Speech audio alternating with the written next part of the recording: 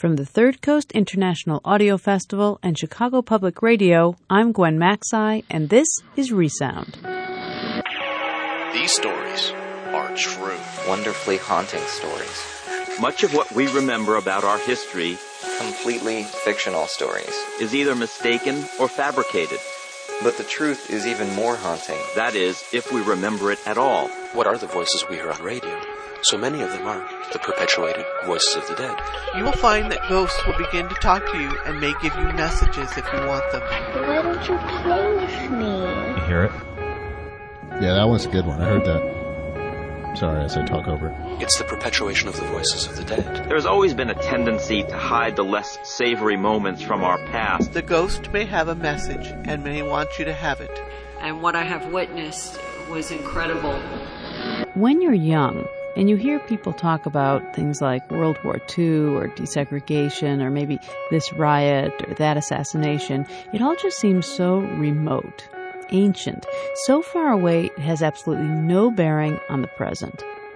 Then you get older and you realize that big events and cultural phenomena have everything to do with who we are and how the next generation is shaped. Today on Resound, a sound portrait of living history. 4 small towns in central Massachusetts that were evacuated, flattened, and then flooded to create the biggest drinking water reservoir of its day. Even though the evacuation began 70 years ago, the people who lived in the towns have clear, sometimes bitter memories of the event that took away their homes, schools, and essentially life as they knew it. Their story is told by Sean Cole, a documentary producer in Boston. It's called Haunting the Quabbin. It was a very interesting little town. I remember a Doubleday store. They had a store, we had a hotel. I remember the common. They had church. School. They Methodist had churches. church. They had town hall.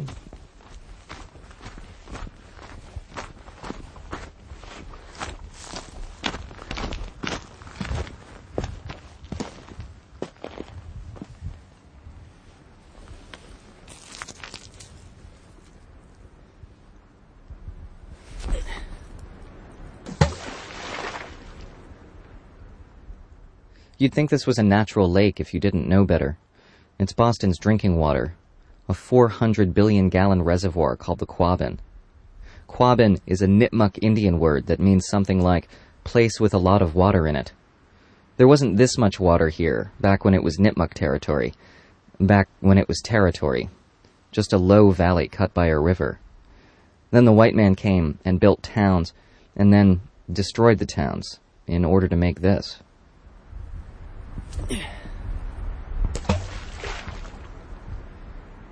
Today they call the Quabbin and the land around it an accidental wilderness. It wasn't meant to be this pretty, but it is. It's serene, surrounded by trees, more than 100 miles of clean shoreline. The size of it alone seems beyond human invention. Hills jut up out of the water like loch monsters. In fact, standing here at the lip of the Quabbin, you'd never guess that this same water will soon flow from the faucets of more than 40 cities and towns an hour east of here. On an alphabetical list of those cities and towns, number 1 is Arlington, where I happen to live. This is my bathroom. Never thought I'd say that on the radio.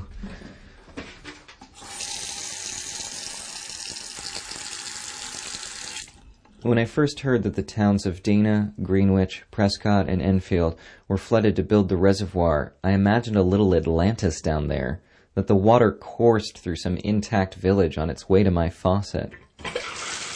You hear stories, like when the level of the Quabbin gets low enough you can see a church steeple. Wonderfully haunting stories. Completely fictional stories. But the truth is even more haunting, especially for the people who used to live in the towns.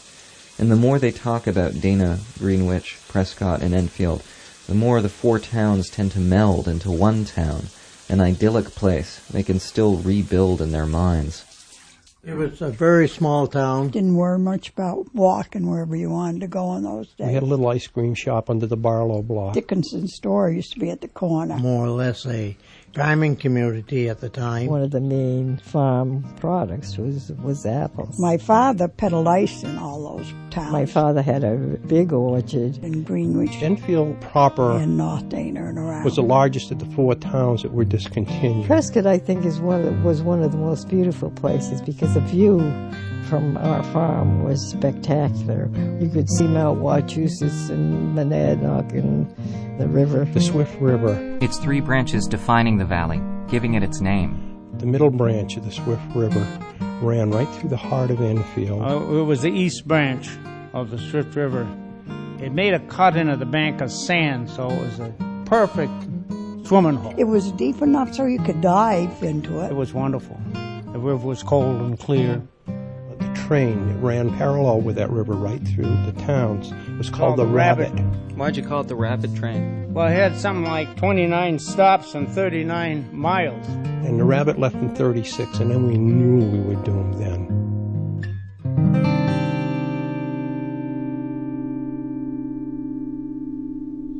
This is where my grandmother, my father's mother, lived.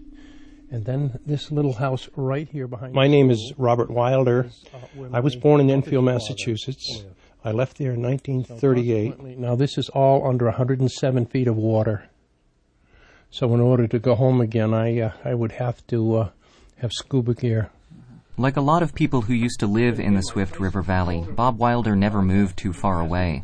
He lives 3 towns over from where his hometown used to be, in a little white house stuffed with Enfield memorabilia. Here's the one I wanted to show you.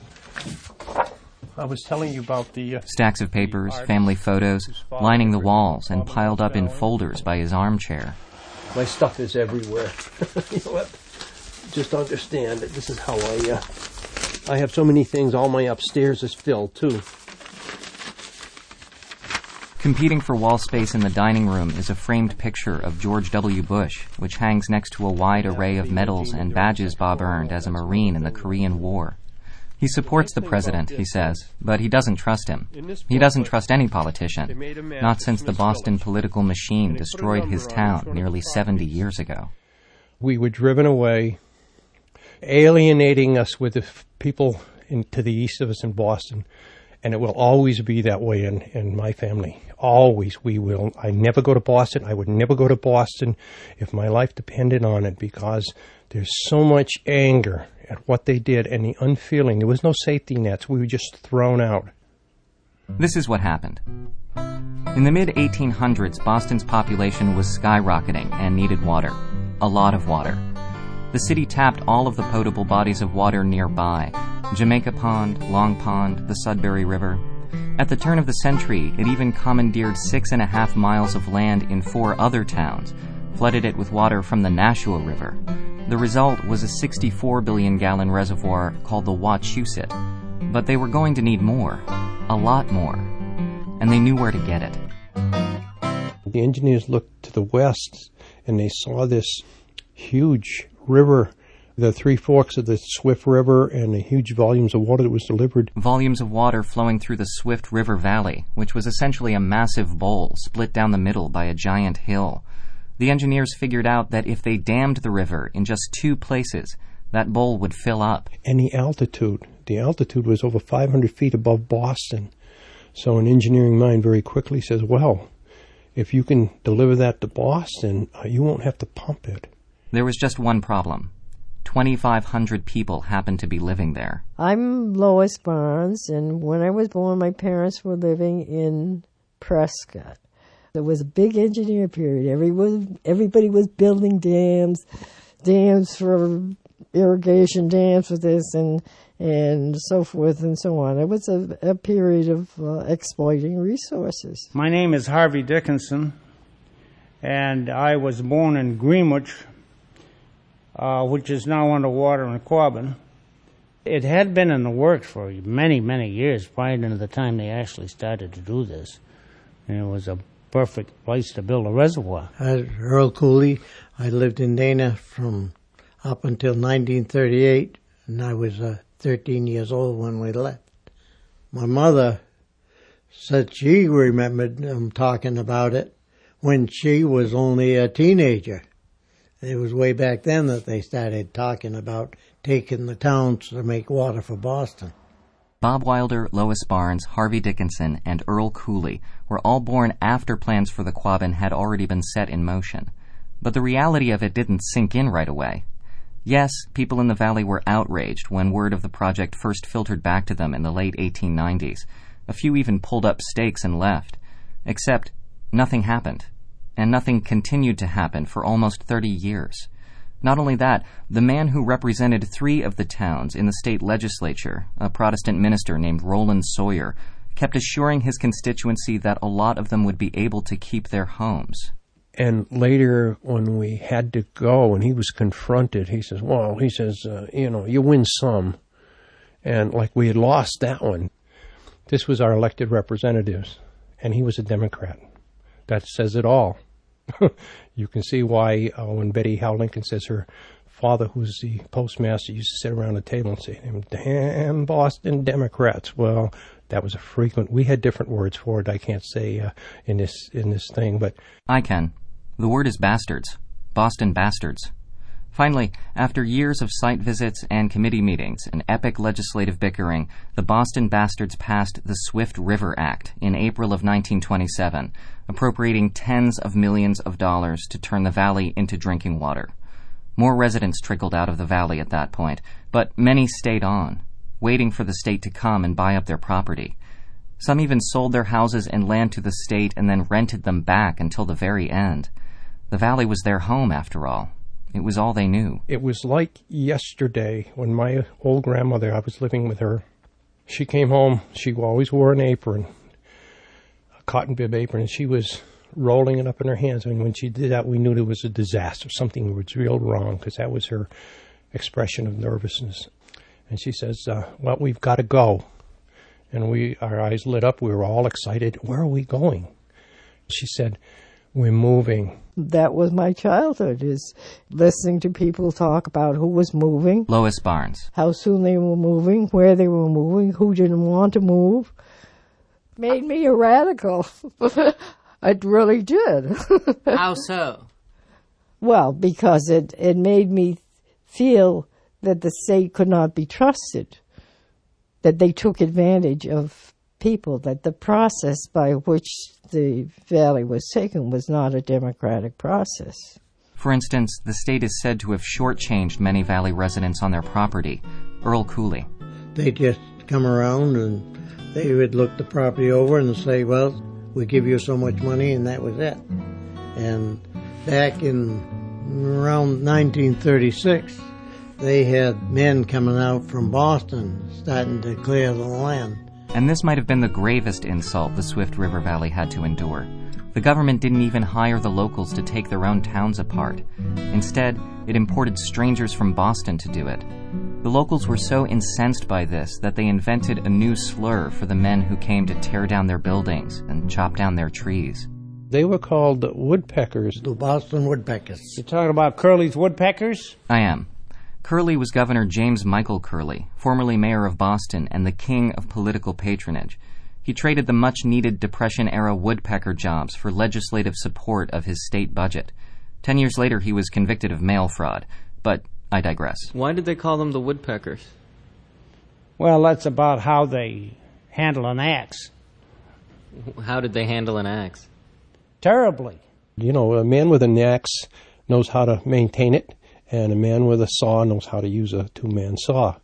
And these people didn't know how to do either.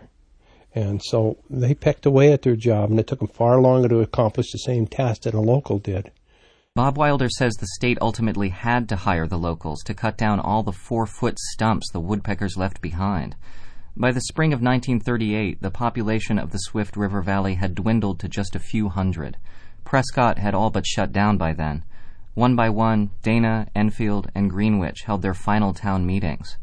At this point, Harvey Dickinson's family had already moved away.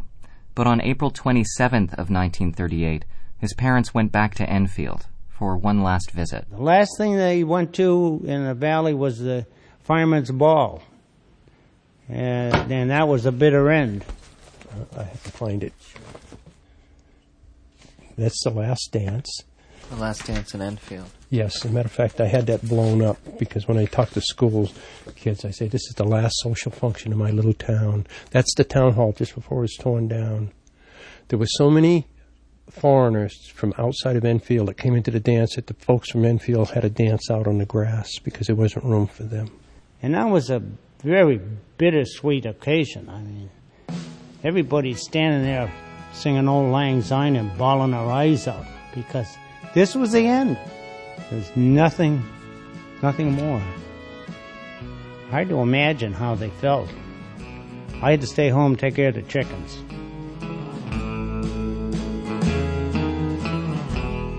At midnight, the night of the ball, Enfield and the rest of the Swift River Valley towns officially ceased to exist.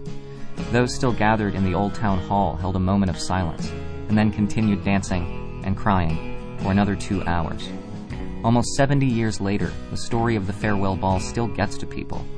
Not too long ago, a musician named Mark Arelli wrote a song about the ball and played it at a gathering of former Valley residents, some of whom cried all over again. Come take my hand, twirl to the band round the old town hall. Oh, come take my hand, they've called the last dance down at the farewell ball. We're listening to Inside Out, Haunting the Quabbin from WBUR in Boston. It's the story of 4 towns in central Massachusetts that were raised and flooded to create a reservoir for Boston and the surrounding areas. You're listening to Resound from the Third Coast Festival and Chicago Public Radio. I'm Gwen Macsai. Let's get back to Sean Cole's documentary, Haunting the Quabbin. When we left off, the 4 towns of Dana, Greenwich, Prescott, and Enfield, Massachusetts had officially become untowns, slated for demolition so they could be replaced by a reservoir. April 28, 1938 was the day the towns officially died, but on April 29th there was still business to attend to. For one thing, the children of the valley were still in school. Now there's the schoolhouse that was taken the last day of school, this one here. Where are you? Right on the end. Yeah. This is Florence May Avery, former resident of Dana. She says the valley was so drained of people by 1938 that her classmates numbered almost nil. There was 8 or 9 of us, and we all had to clean our desks out. So we took all our books and all that home with us that day. That was the end of our school year. And so you saw them tear the schoolhouse down? The schoolhouse was being torn down when we were there. Yeah. Every building and home that wasn't being used anymore was either ripped down or lifted off its moorings and moved. The dismantling of the valley continued all year and well into the next. Earl Cooley talks about cleaning piles of old chimney bricks and selling them 50 cents for 1,000. Harvey Dickinson says he and his father went back to the valley at one point to salvage wood for a new chicken house. We used to go over to the valley once in a while. Folks would drive over to see what was happening, but that folks didn't really want to go back much. They didn't want to see the destruction. Why didn't they want to see the destruction? Well, how'd you like to go home today and find your house missing? And everything you knew, just gone. There was nothing left. There was not a bush, not a tree, not a house, nothing. It was a moonscape. It was an awful-looking mess. But Bob Wilder and Lois Barnes did go back to see the destruction. They tell the same story about what happened after the valley was leveled. At the end of it, we would go over and watch, and they would pile up the piles not only of buildings that were knocked down, but of the brush that had been cut down. They would push brush, buildings, anything that was left into a pile and light a match. They would set that alight, and we'd go at night, and I think the best description would probably be it was like stepping into hell because the whole valley was afire. It was fire all the time. And smoke. There was a real feeling of, this is the end. This is the end. But it was heartbreaking too because now for the first time looking at the denuded land, you could see the bed of the railroad track, you could see the foundations of the houses, you could see the path of the river so clear, so well defined, and it didn't look so large. The valley looked much smaller because it wasn't filled with things. The last tunnel letting water out of the Swift River Valley was finally blocked in August 1939. Legend has it that there were still a few people living in the valley when the water started to rise, but at least one Quabbin historian says those stories are just stories. It took 7 years for the valley to fill up with water, the first few drops flowing toward Boston in June of 1946. The dislocation of valley inhabitants was constantly in the news back when it was happening. Over the years, though, the stories receded into an obscure footnote. Now and then a new book or newspaper article will come out, documenting the old towns, but other than that, surviving residents of the Swift River Valley find themselves holding on to their lost home in any way they can. Bob Wilder, with his piles of pictures and articles. To have lost something that you can't ever regain is the thing that leaves that vast hole that I can't seem to fill, that I'm looking for an answer. What could we have done differently? What if I had not been born there? What if I had lived somewhere else?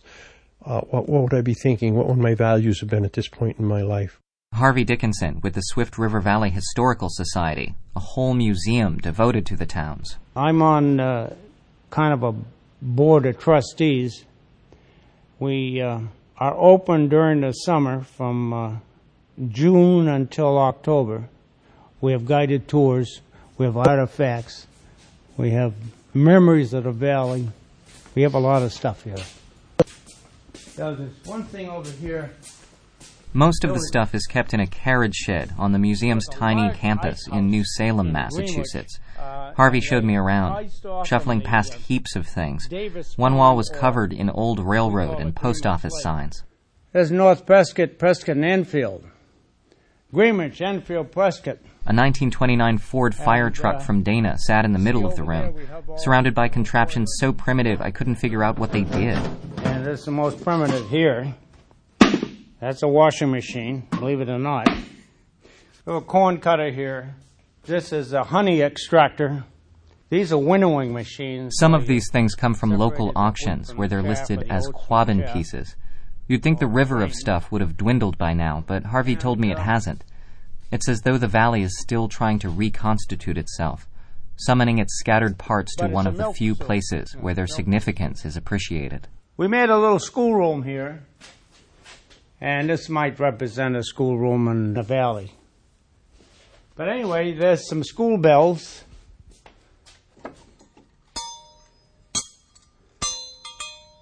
To call you back to class. This is the bell that bring me back to class.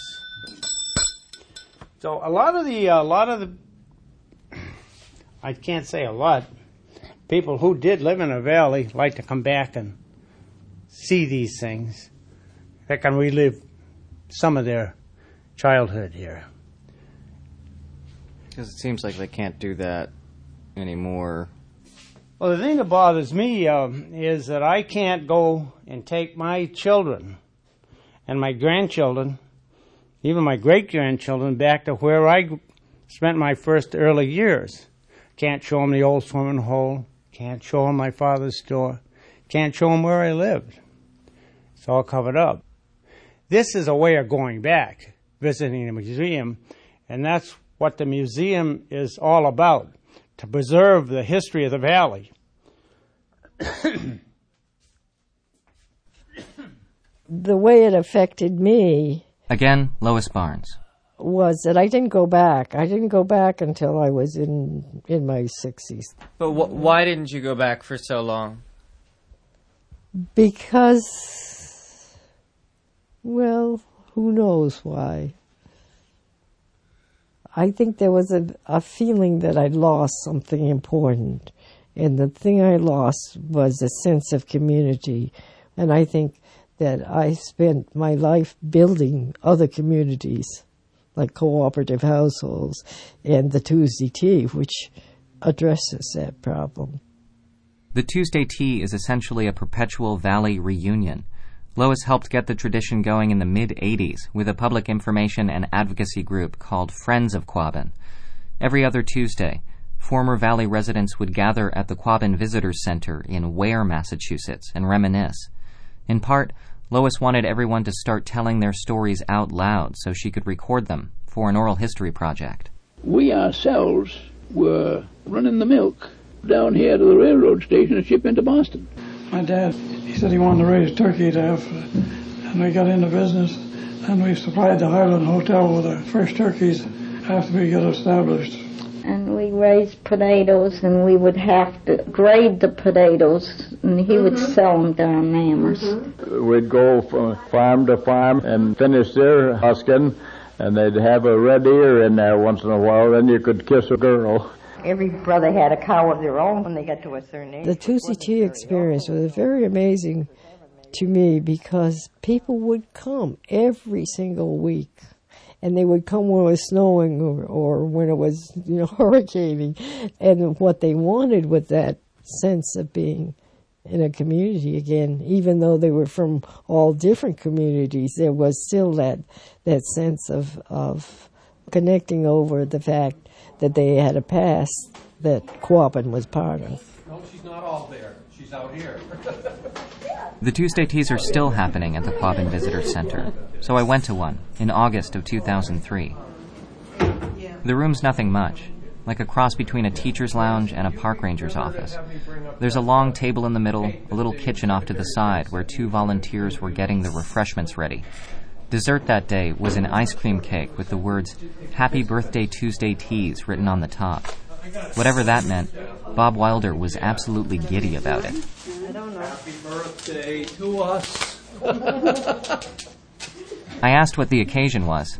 A volunteer said every August they celebrate the birthdays of all the Tuesday Tea goers who've had birthdays over the summer. Bob said it had also been 15 years to the month since the Tuesday Teas began. He's buoyant at these events, and you can understand why. It's a whole afternoon of talking about something he loved and lost, with people who actually know what he means. Except when we first got to the Visitors Center, he was the only one there who'd ever lived in the valley. But then Lois Barnes arrived, much to Bob's delight. Ta-da! Oh, hi. 21-gun salute. Hi, good to see you. Hi, Lois. Hi. So how are you doing, my dear? I'm doing fine. Lois and Bob stand and talk to each other sweetly for a minute. He says he missed her at the last meeting, when he and his wife were the only ones who showed up. Lois says she's had some trouble with her ticker, a little fibrillation, and soon they're comparing heart conditions and talking about their medical bills. But even this conversation leads back to the valley in the end. I liked it back when you went to Dr. Seeger's and you saw Dr. Seeger, and we'd take he loved duck, and we'd take one of the big white ducks and tie a string around his neck and we'd walk a mile dragging that poor duck behind us, and tie him to Dr. Seeger's porch and knock on the door and say, "This is for the bill." So we'd get a big white duck for a $2 bill.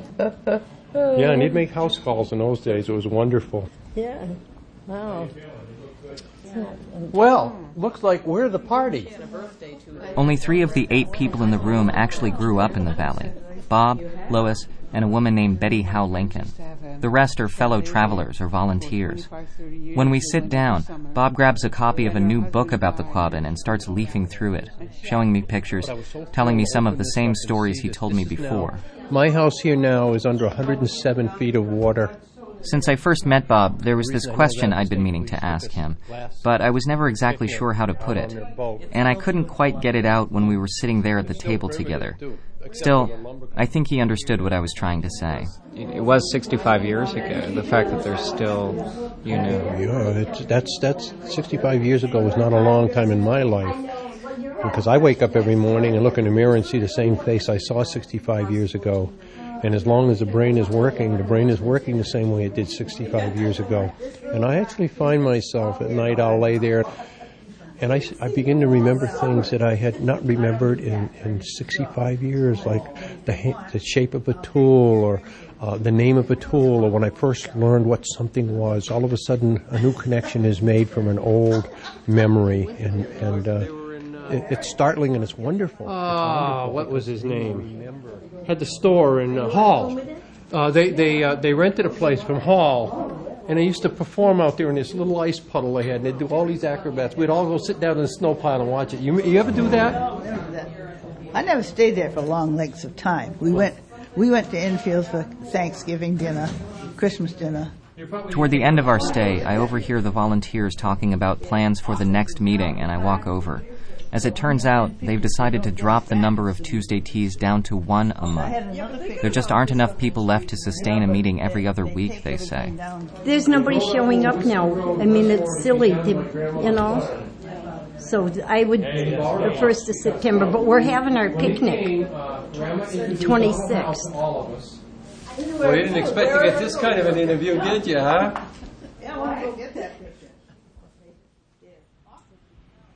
Well, you got to remember we're getting on in age. Harvey Dickinson. And I was just a kid when I left, and I'm 80 years old, and who knows? I've heard estimates of how many people that actually were natives, but that lived in the valley, are left. Very few. I heard somewhere there's around 200 people that were born in the valley that are still alive. In a way, these 200 people are like libraries collapsing in slow motion. There's only so much time left that the breathing, flesh and blood memory of the Swift River Valley will be around. And while they're doing their best to pass the story on, how many people living in the Boston area have ever heard of the Swift River Valley? Or for that matter, of the Quabbin Reservoir? I tell you what I have fun doing. When I go to Boston, I ask everybody where their water comes from. You should hear the answers. They haven't a clue. For all I know, they might be coming out of the Charles River or Boston Harbor. Where does your water come from? The harbor. Boston Harbor. Yeah, I guess so. And I think that's kind of bad because I think they should honor the fact that over 2,000 people gave up their homes so they could drink water. Hey guys. That's a good thing for you when you go back. Ask around. And where does your water come from? The faucet. Faucet. Where does your water come from? The tap. Out of the tap. Where does your water come from? My water comes from the city of Boston. Thanks very much. You're welcome. And also from the Quabbin Reservoir. Thank you. This is the idea. If enough people tell the story, it makes you say, gee, you know, this is nice that we have this. This is nice that it's here. What a wonderful asset. But look what it cost. Would you change it? Probably not. Would I change it if I could today? No.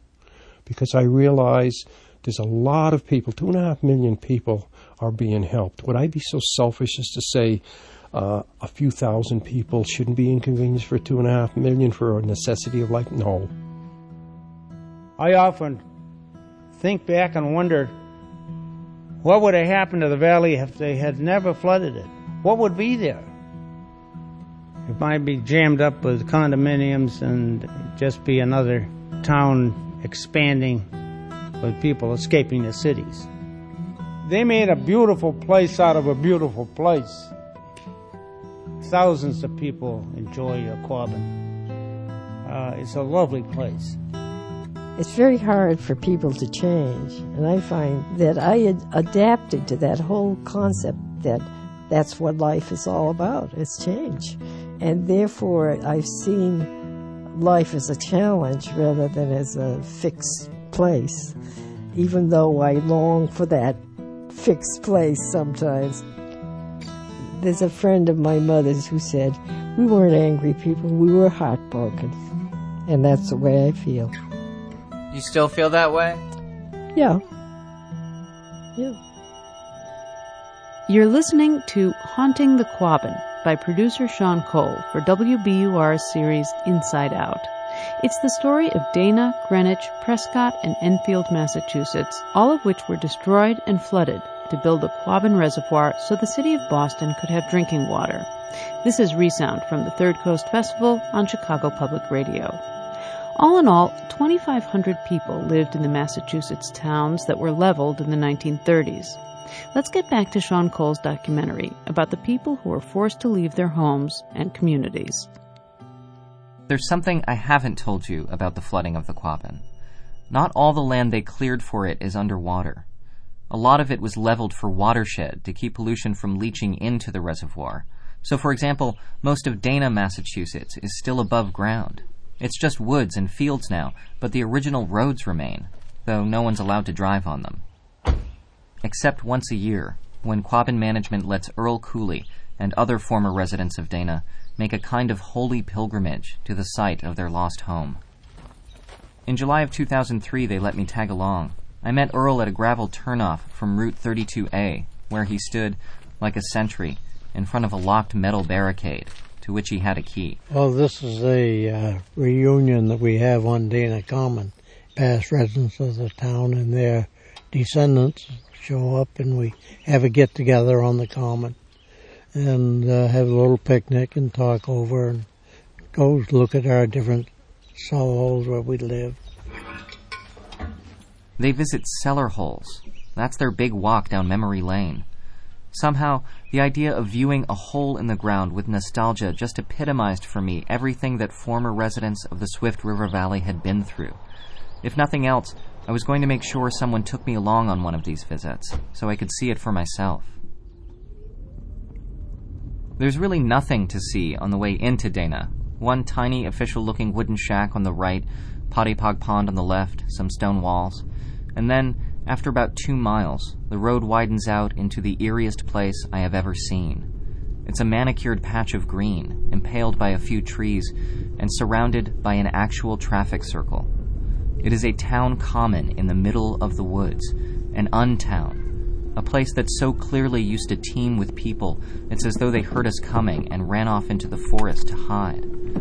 But then again, I'm with the people who lived here, as well as their grown children and their kids.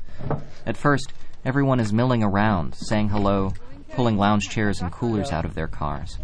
Most of them are collected off to the side. On the village green itself, Earl's daughters and son-in-law set up a narrow, white roof tent and a couple of tables under it for scrapbooks and photo albums of Dana. Then, Earl's daughter Ann Clark calls to her little girl. Kaylee, you gotta put out the flowers and water them. Take the flowers. You gotta go put them in front of the stone, and you have to water them. Why, did someone die over here? You do it every year, kid. This is the monument that they planted, okay? And you gotta water them all up. Does it have to be empty? Yeah, empty it all in there. They need a good watering. This is what they did with the money they raised.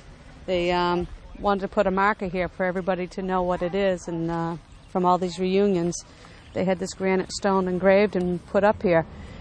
Can you read it to me? It says, Site of Dana Common, 1801 to 1938. To all those who have who sacrificed their homes and way of life, erected by Dana Reunion, 1996. We're being nice. Yes.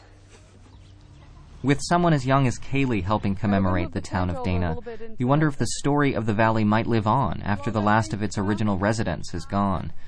Already there are people with little or no memory of ever living here who still claim a strong connection to this place. Joe Betts comes to this reunion every year, even though he was only a year old when his family moved away.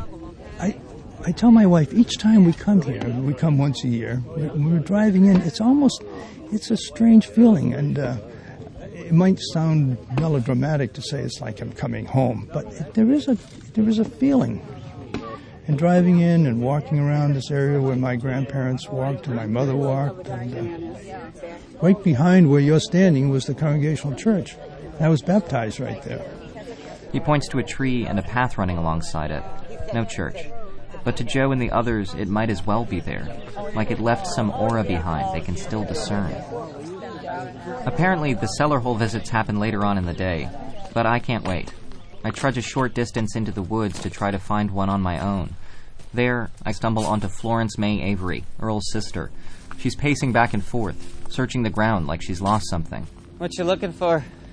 Well, that's where our house sat, over there. Really? But I'm trying to figure out, I remember that tree. Her cousin Dot bursts out of a porta-potty at the end of the path and ambles over. Yeah, that's what. No, I was just looking over this way to see. Our house was over there. Mm-hmm. I was looking to see. At one time, I could tell by the lilac bush. You know, but I don't see the lilac bush, Dot, now because it's all different. Yeah. It is. Everything's grown up now. Yeah, it's all grown up now, but that's how I used to tell it. Yeah.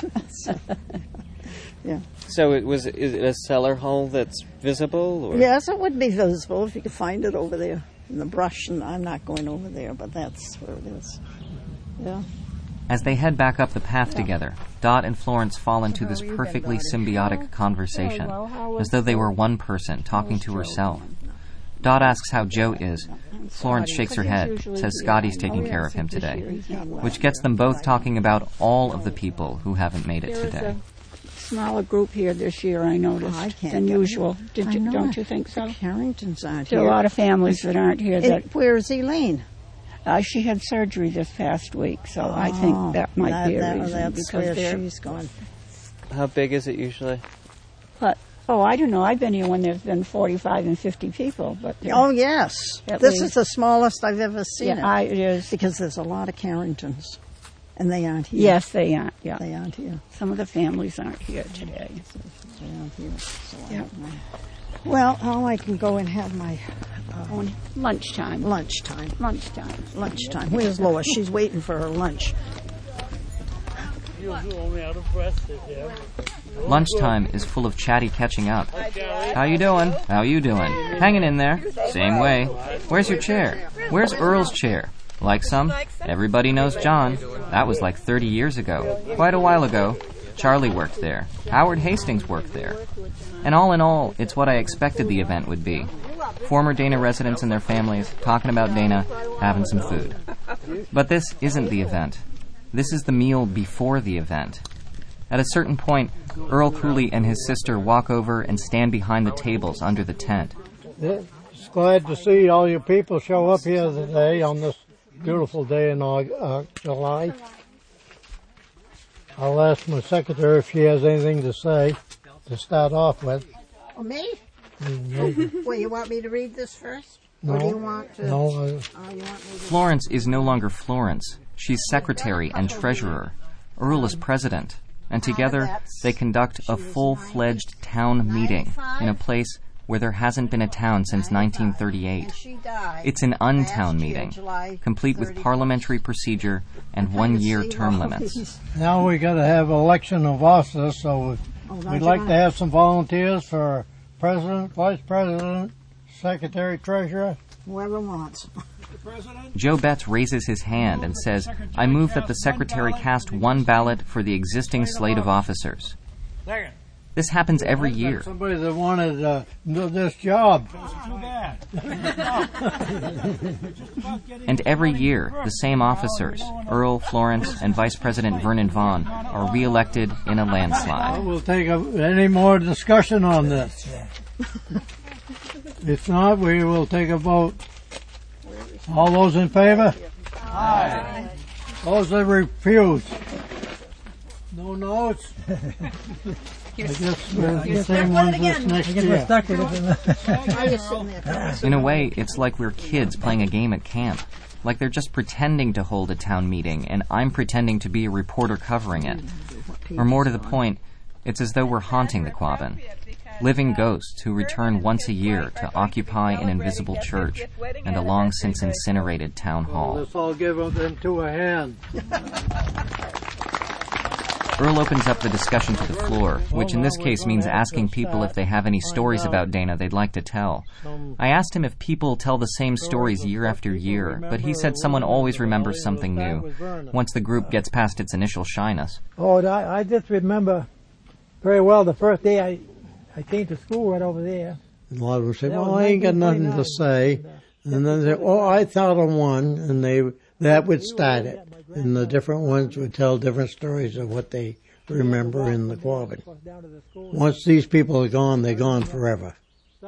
If we can only keep them coming, that'll be history years down the road. Tell the people of what these people thought of the Quabbin when they were there. I still remember that to this day, my first day at school, right down here. Mr. Betts, how about telling some of your stories from your mother? Well, I was just thinking, hearing about Dr. Seeger, and I don't know if he delivered me or not. Would he deliver babies? Oh, I expect he had his hand in most anything. So much for Dr. Seeger. We'll move on to another subject. They talk about making May baskets, gathering maple sap. Someone explains why the sharp corner on Skinner Hill is called Dead Man's Curve. A barber from North Dana got killed on it, and they named it Dead Man's Curve. Finally, Florence reads the minutes of last year's meeting, which sounds strikingly similar to what happened at this year's meeting. Had more fun stories. 31 people attended. Everybody enjoyed sightseeing and visiting. The gate closed at 3:30. Respectfully, Florence May Avery, Secretary and Treasurer. Hey. Okay, now what do we have to do? Well, I think we had a story time, so if anyone wants to go riding, go. Look over your old cell holes and houses and everything. I scan the crowd, trying to see if anyone's wandering off to visit their cellar hole. In the corner of the common, an old man in a baseball cap climbs into his black pickup truck and starts the engine. I race to my car. As he pulls down a narrow, winding road opposite the one we entered from, I follow him. He's nowhere in sight for the first mile or so, but then I catch up. At some point, I realize this is the most detective movie thing I've ever done, and start to wonder if it isn't a mistake, if this guy might not take kindly to being followed by someone he doesn't know. We drive and drive, with nothing around us but roads off of roads, stone walls, just lots of trees and grass on either side. It's just a dirt path through the woods. It's a long way to go to see a hole in the ground, but there's no turning back. We've already driven 4 miles, maybe more, when out from between the branches above us emerges a clear, open sky and the most beautiful, placid lake I've ever seen in Massachusetts. It looks like a storybook image of paradise, surrounded by trees, miles and miles of clean shoreline, hills jutting up out of the water like loch monsters. The road we're on vanishes at the reservoir's edge. The truck pulls over, the man gets out and just stands there, gazing at the Quabbin. Hi there. How are you doing? Hope you don't mind my tagging along here. I thought you might be coming out to see where you grew up, but I guess... No. I come in here fishing a lot, and hasn't changed a bit. So same old scenery here. What's your name? White, Gerard White. Gerard White. Yeah. And did you grow up in Dana at all? No, my mother was born in North Dana. Uh-huh. Do you come to this reunion every year? Pretty every year, yeah. I didn't make it last year, but I do. I come here quite often, yeah. Why do you come? Well, because I know a lot of the coolies and all of them, because I go fishing with Dwight Cooley. He's not here today. He's one of the, Earl's brother. Gerard White doesn't have a lot to say about the valley or its having been destroyed. To him, it's just a place where his mother grew up. He seems more connected to what the valley has become than anything else. All my fantasies of him growing misty-eyed over the place where his home once stood evaporate into thin air. Yes, sir. How you doing? As we stand and talk, more people arrive. Earl Cooley's daughter Sue and her kids, Chris and Sarah. Some friends of theirs are here too. And Kaylee, the little girl who watered the flowers in front of the monument. And her dad. You won't hang around. As soon as I let him go, he's Look at gone. butterfly. I'm going to let him go? Yeah, I'll show you where to let him go. Okay. The older kids are playing around the water's edge, threatening to push each other in. Swimming in the reservoir is forbidden, although motorboats are not. Even dipping your bare feet in the reservoir is forbidden, which means that little Kaylee is now an outlaw. We gotta pollute the water to send it to Boston anyways. Why should they have good water? We have a radio from Boston. Oh. By which she means me. Yeah, we won't tell them what the boaters do then when they come out fishing. You don't want to know when they're out here all day. Normally, the euphemisms for peeing in the reservoir are a lot more colorful than this. Valley descendants will talk about sweetening or flavoring the water for Boston, as though it's a favor. The teasing and tickling and threats of dunking each other sort of escalate to this fever pitch. It's the feeling of watching someone juggle a water balloon back and forth between their hands. You can just tell something wet is going to happen. And then one of them jumps into Boston's drinking water. Don't tell anyone what you're doing now. Hi, my name's Chris Martin, and I'm swimming in the Quabbin. The funny thing is, this isn't Chris Martin. The real Chris Martin is still standing on shore. This is just a friend of his trying to get him into trouble. The friend stands up and grabs Sarah, Chris's sister, by the arms, trying to pull her in. You going swimming? You going swimming? Take him back? Meantime, someone else jumps into the water. This is nice. Come on, Sarah. My underwear are all wet. Think of that, Boston, next time you turn on the tap. It stays like this when you wish you could superimpose the present onto the past, have the two coexist in such a way that the people of the Swift River Valley look up in the sky and see the dangling feet of their grandchildren above them. In a sense, everyone is still enjoying the beauty and simplicity of the valley, the richness of the river that gave them everything, and that took it all away. 2 boats come motoring into view. The swimmers lazily pull themselves out of what will, in 6 hours, be pouring out of my faucet. The balloon's broken. All the nervous excitement has drained from everyone's body. A girl who's older than Kaylee, but younger than Sarah, starts hurling rocks into the water. One, and then another, and then another. Finally, the whole group pours itself into 2 cars and drives away, as a low wind kicks up miniature waves on the reservoir surface.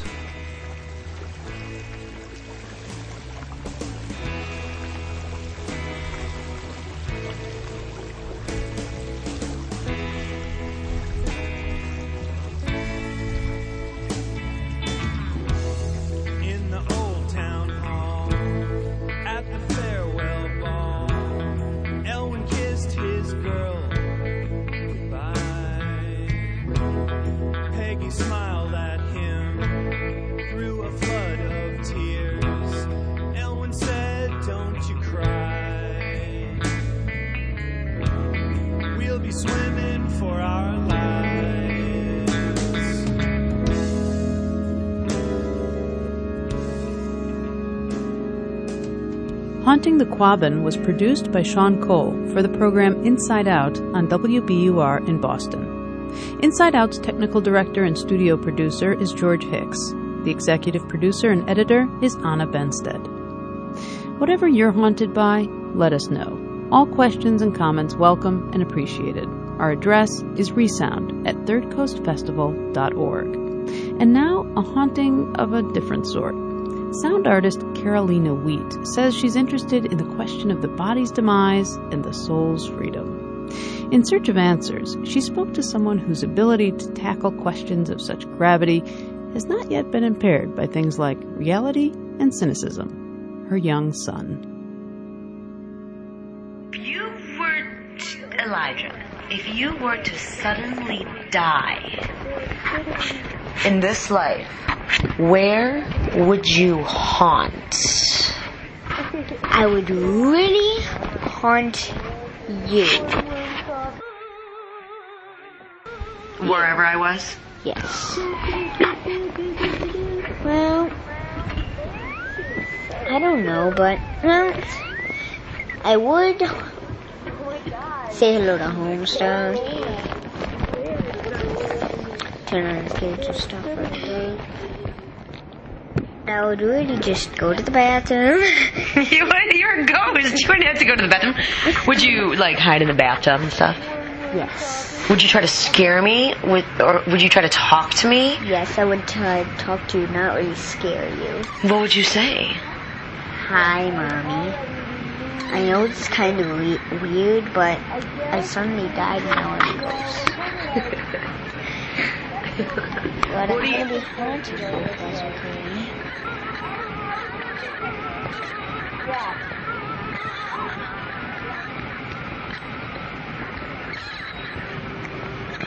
I would, if you're sleeping, I would shake the bed and the light, or make the phone ring. Let's play, come on. That would just be a wake up. Summer. Oh. Yeah, okay. Sound how you would sound if you were a ghost. Mommy. Mommy. Mommy. I'm a ghost. Help me. I think because I was in that nice little oasis in that restaurant. It was Why did you play with me?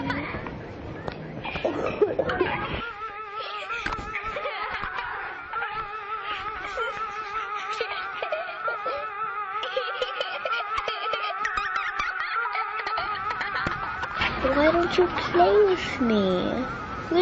don't you play with me? Willie, why don't you play with me? Willie, why don't you play with me? Willie, why don't you play with me? Willie, why don't you play with me? Why?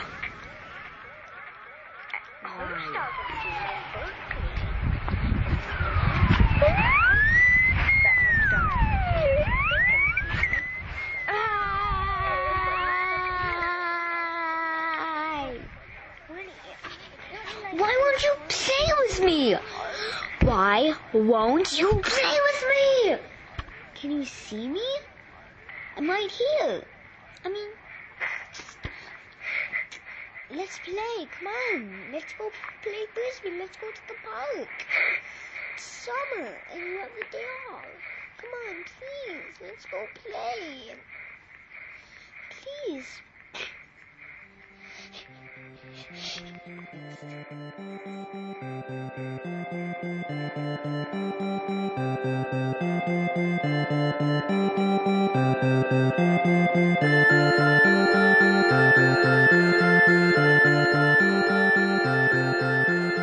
Elijah Haunt was produced by Chicago artist Carolina Wheat.